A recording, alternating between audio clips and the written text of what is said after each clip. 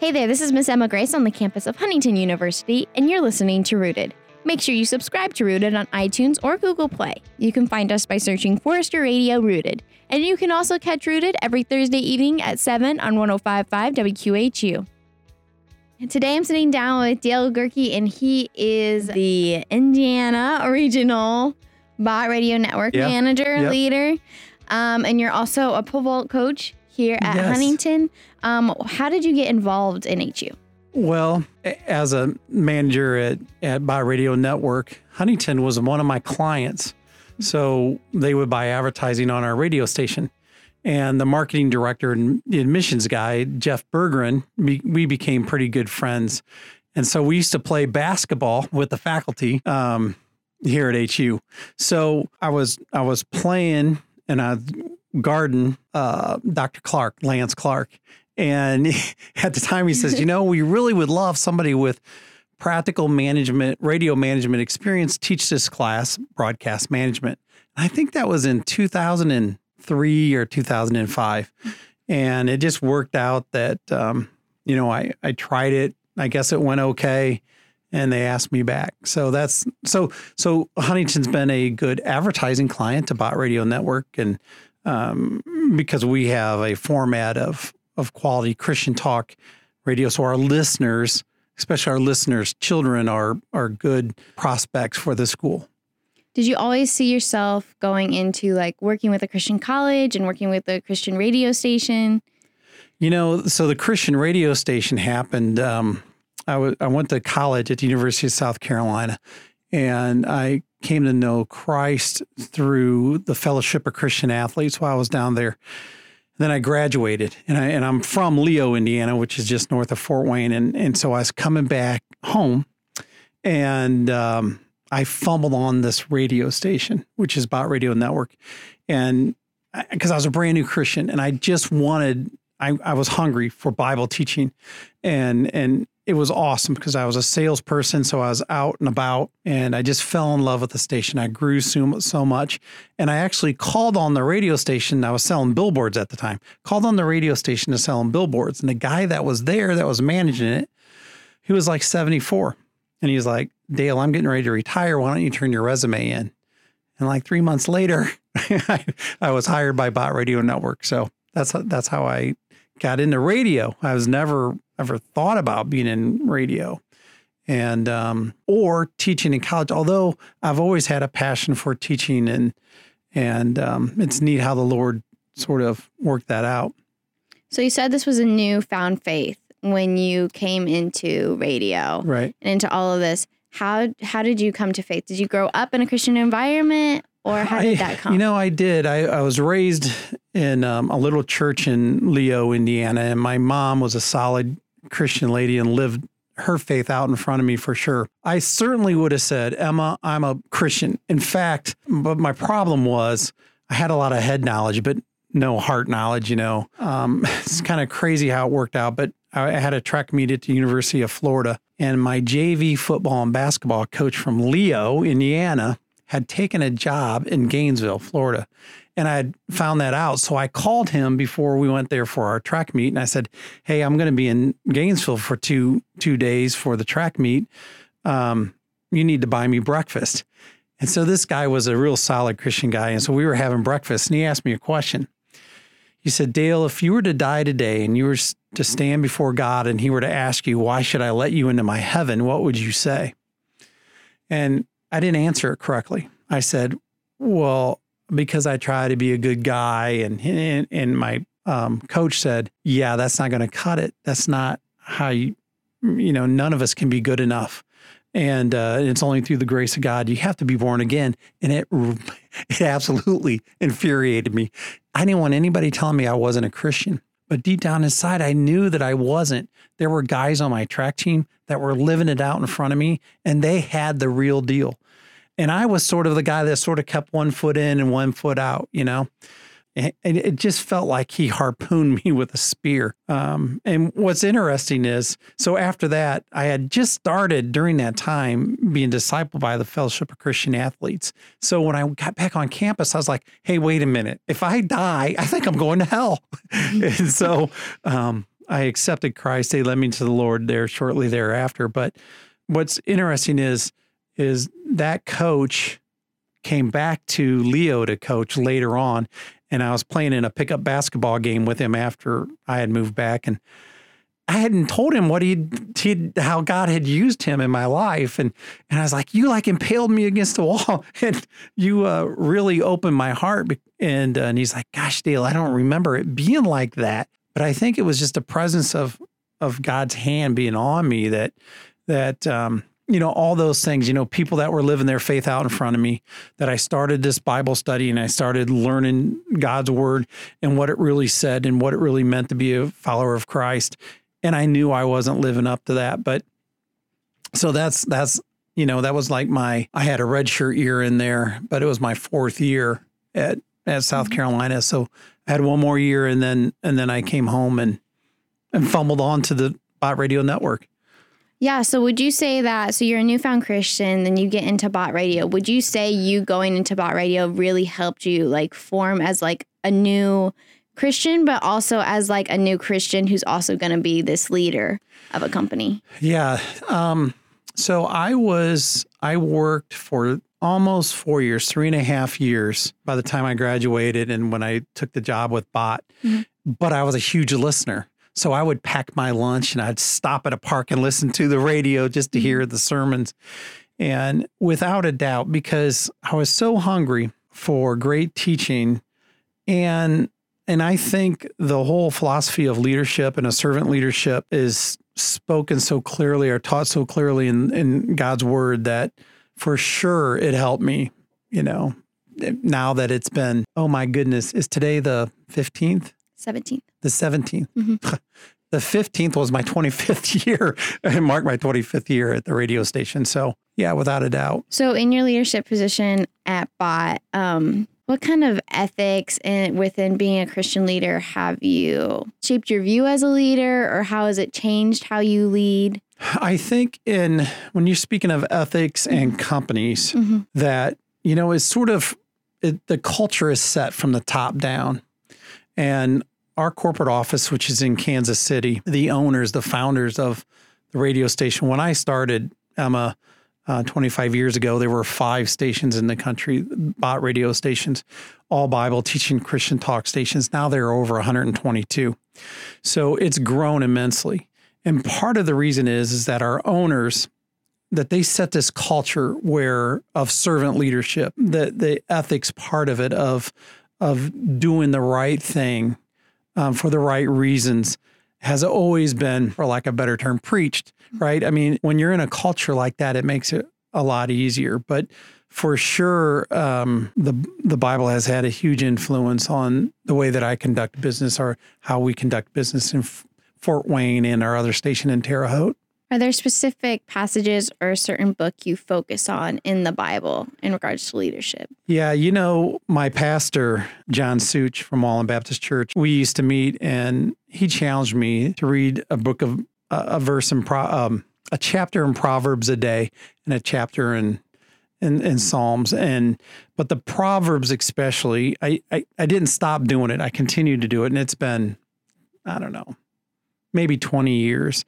And it just surprises me, the book of wisdom, that whatever I'm going through, it seems like it gets addressed in that chapter. And so, but one of the things that, this is an example, when I sold billboards, it was basically each location, it was a negotiation. If the business owner was a good negotiator, he got it for a cheaper price than the guy down the street. When I started at Bott Radio with the advertising rates, part of my job not only is the manager, but also is to develop revenue, frankly, if you're a good negotiator, you got a cheaper rate. And I started reading in Proverbs where the Lord doesn't like scales that you use that are unjust. So, because back in the day, if you went to someone selling hamburger or whatever, and if you wanted a pound of hamburger, and if they thought they could get one over on you and they would put a weight that said a pound, but really it was just 3/4 of a pound, and then they could cheat you. But the Lord says he hates that. And so I looked at it as, you know what? I need to sell my product for the same price to everybody. I can give discounts if they buy more or length of time, but that would be offered to everyone. And it was so freeing that I thought it was going to be difficult because people like to negotiate. But actually, it's been so freeing because I just say, hey, look, this is it. And I mean, that's just one example. Would you say there was specific people in your life that helped shape you as a leader, or to maybe HU students who are looking to be in a position that you're in? Would you suggest finding that mentor early on? Yeah, for sure. Probably the biggest impact in my life was having a really, really solid mentor. Mm-hmm. And his name was David DeHaze, who has since gone to be with the Lord. But David was awesome. He was at church, at the same church that I was. And every Wednesday I had to send him what we were going to talk about Friday morning before work. And we would meet and pray and have a Bible study. But it was even more than that, Emma. I mean, he wanted me to give him questions about, raising my kids and doing business. And there was nothing that was off limits that I could talk to him about. And the cool thing about him was, and then sometimes it hurt my feelings, quite frankly, is he would tell me what I needed to hear, not what he thought I wanted to hear. There are very few people in your life that are like that. And so my suggestion to the students are always find that mentor, find your Paul, but also have a Timothy in your life, someone that you can also pour your life into. And so you need them. You kind of need both of them, but it's difficult to find that person. But if you're not looking, you won't find them. So for sure, David had a huge impact in my life. I mean, he died of cancer, and so he taught me a lot about business and how to live and how to be a follower of Christ in the marketplace and how to share your faith in the marketplace. But he also taught me how to die. And that his passion for the lost was, he would just weep over friends that didn't know the Lord. And, I miss him. And it's been, 10, 15 years, at least 12 years since David and I would meet. What would you say was like the most impactful time from your meetings with David? That's a good question.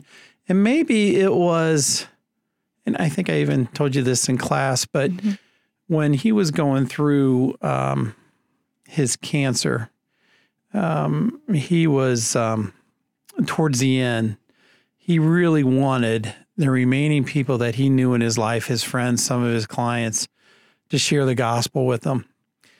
And so he invited them all to his house, and he was the effects of the chemotherapy and the cancer, he was sort of kind of going in and out of consciousness, kind of, and his wife had called me earlier the day. He set a day up when he invited all these people to come to his house, and he just wanted to share the gospel with them. And his wife had called me and just said that, asked me if I could come over and help get David around. And I was, of course, glad to. And then she was worried because he just wasn't quite there. And, we have all these people coming over. And so we got him upstairs and he just, wasn't quite in touch with reality. But the amazing thing is, so I started praying right away and got all the people in there. And David started talking about his illness and that he's going to be healed one day, whether it's on this earth or in heaven, and that his confidence was in Christ. And then he shared with them how they can have a relationship with Christ and have the same confidence that he had right now, facing death right in the face. And man, Emma, it was, I tell you, I had tears in my eyes. I was just weeping. And but it was just a clear, awesome presentation of the gospel. And the night was over and the people left and got David back in bed, and he went right back into kind of left field, and it was like God gave him strength to just get through that moment. And so like I said, David taught me so much about life, but he also taught me how to die too, And I'll be ever, ever grateful for him for that. What do you think is like the biggest thing you've learned in your position as a leader? Yeah, that I don't have it all figured out for sure. I think it seems like the more that I learn, the more that I feel like I have to learn, that I want to get better, that I want to help more people, that I often get in the way of myself, that it's, if there is an issue, it's generally some sort of pride that's in me that needs to come out, because I don't know, the older I get, the more that I realize that most of my issues are pride issues that I need to confess. So, knowledge is great and you keep growing in knowledge, but I think that our example is Christ as a leader and as a servant leader, and we fall so short of that. But I think the more we exhibit that, the more our organization can grow and succeed. And what would you say is the hardest thing? I'm kind of sometimes hypercritical of myself. So that also is, I think, sinful, because then that can keep you from succeeding and helping more people if you realize that we are ultimately serving for the King, that we're a child of the King, and that Christ died for us, and through his blood that we, some of those issues that are, maybe they're head trash issues of, gosh, I hope people don't realize just, I'm not as good as they might think I am or whatever, and confess some of those things and move on and move ahead. What advice would you give HU students preparing to be leaders in the workforce? Yeah, to start, right? I mean, just first to find a mentor, find areas that you can serve. If in the Bible it talks about if you serve and God will exalt you, right? And not to be worried so much about exalting yourself and exalting those people around you. Zig Ziglar said, he is a quote, and said that you can get anything you want in life if you help enough other people get what they want. And a lot of people look at that and are like, well, that sounds like kind of manipulative. But really what he's saying is, if you serve other people, you will be then lifted up. So your motivation has to be pure, right? I mean, it's never completely pure because of sin.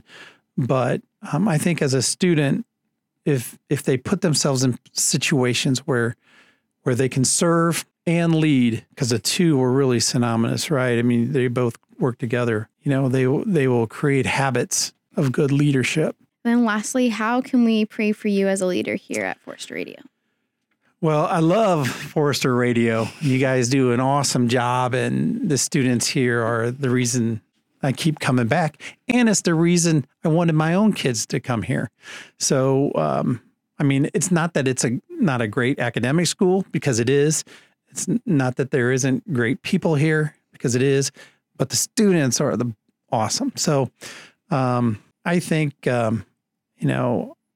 just prayer for wisdom, pray that I'm a good dad and a good husband and a good employee, that my walk and my talk match. I think that's kind of the bottom line.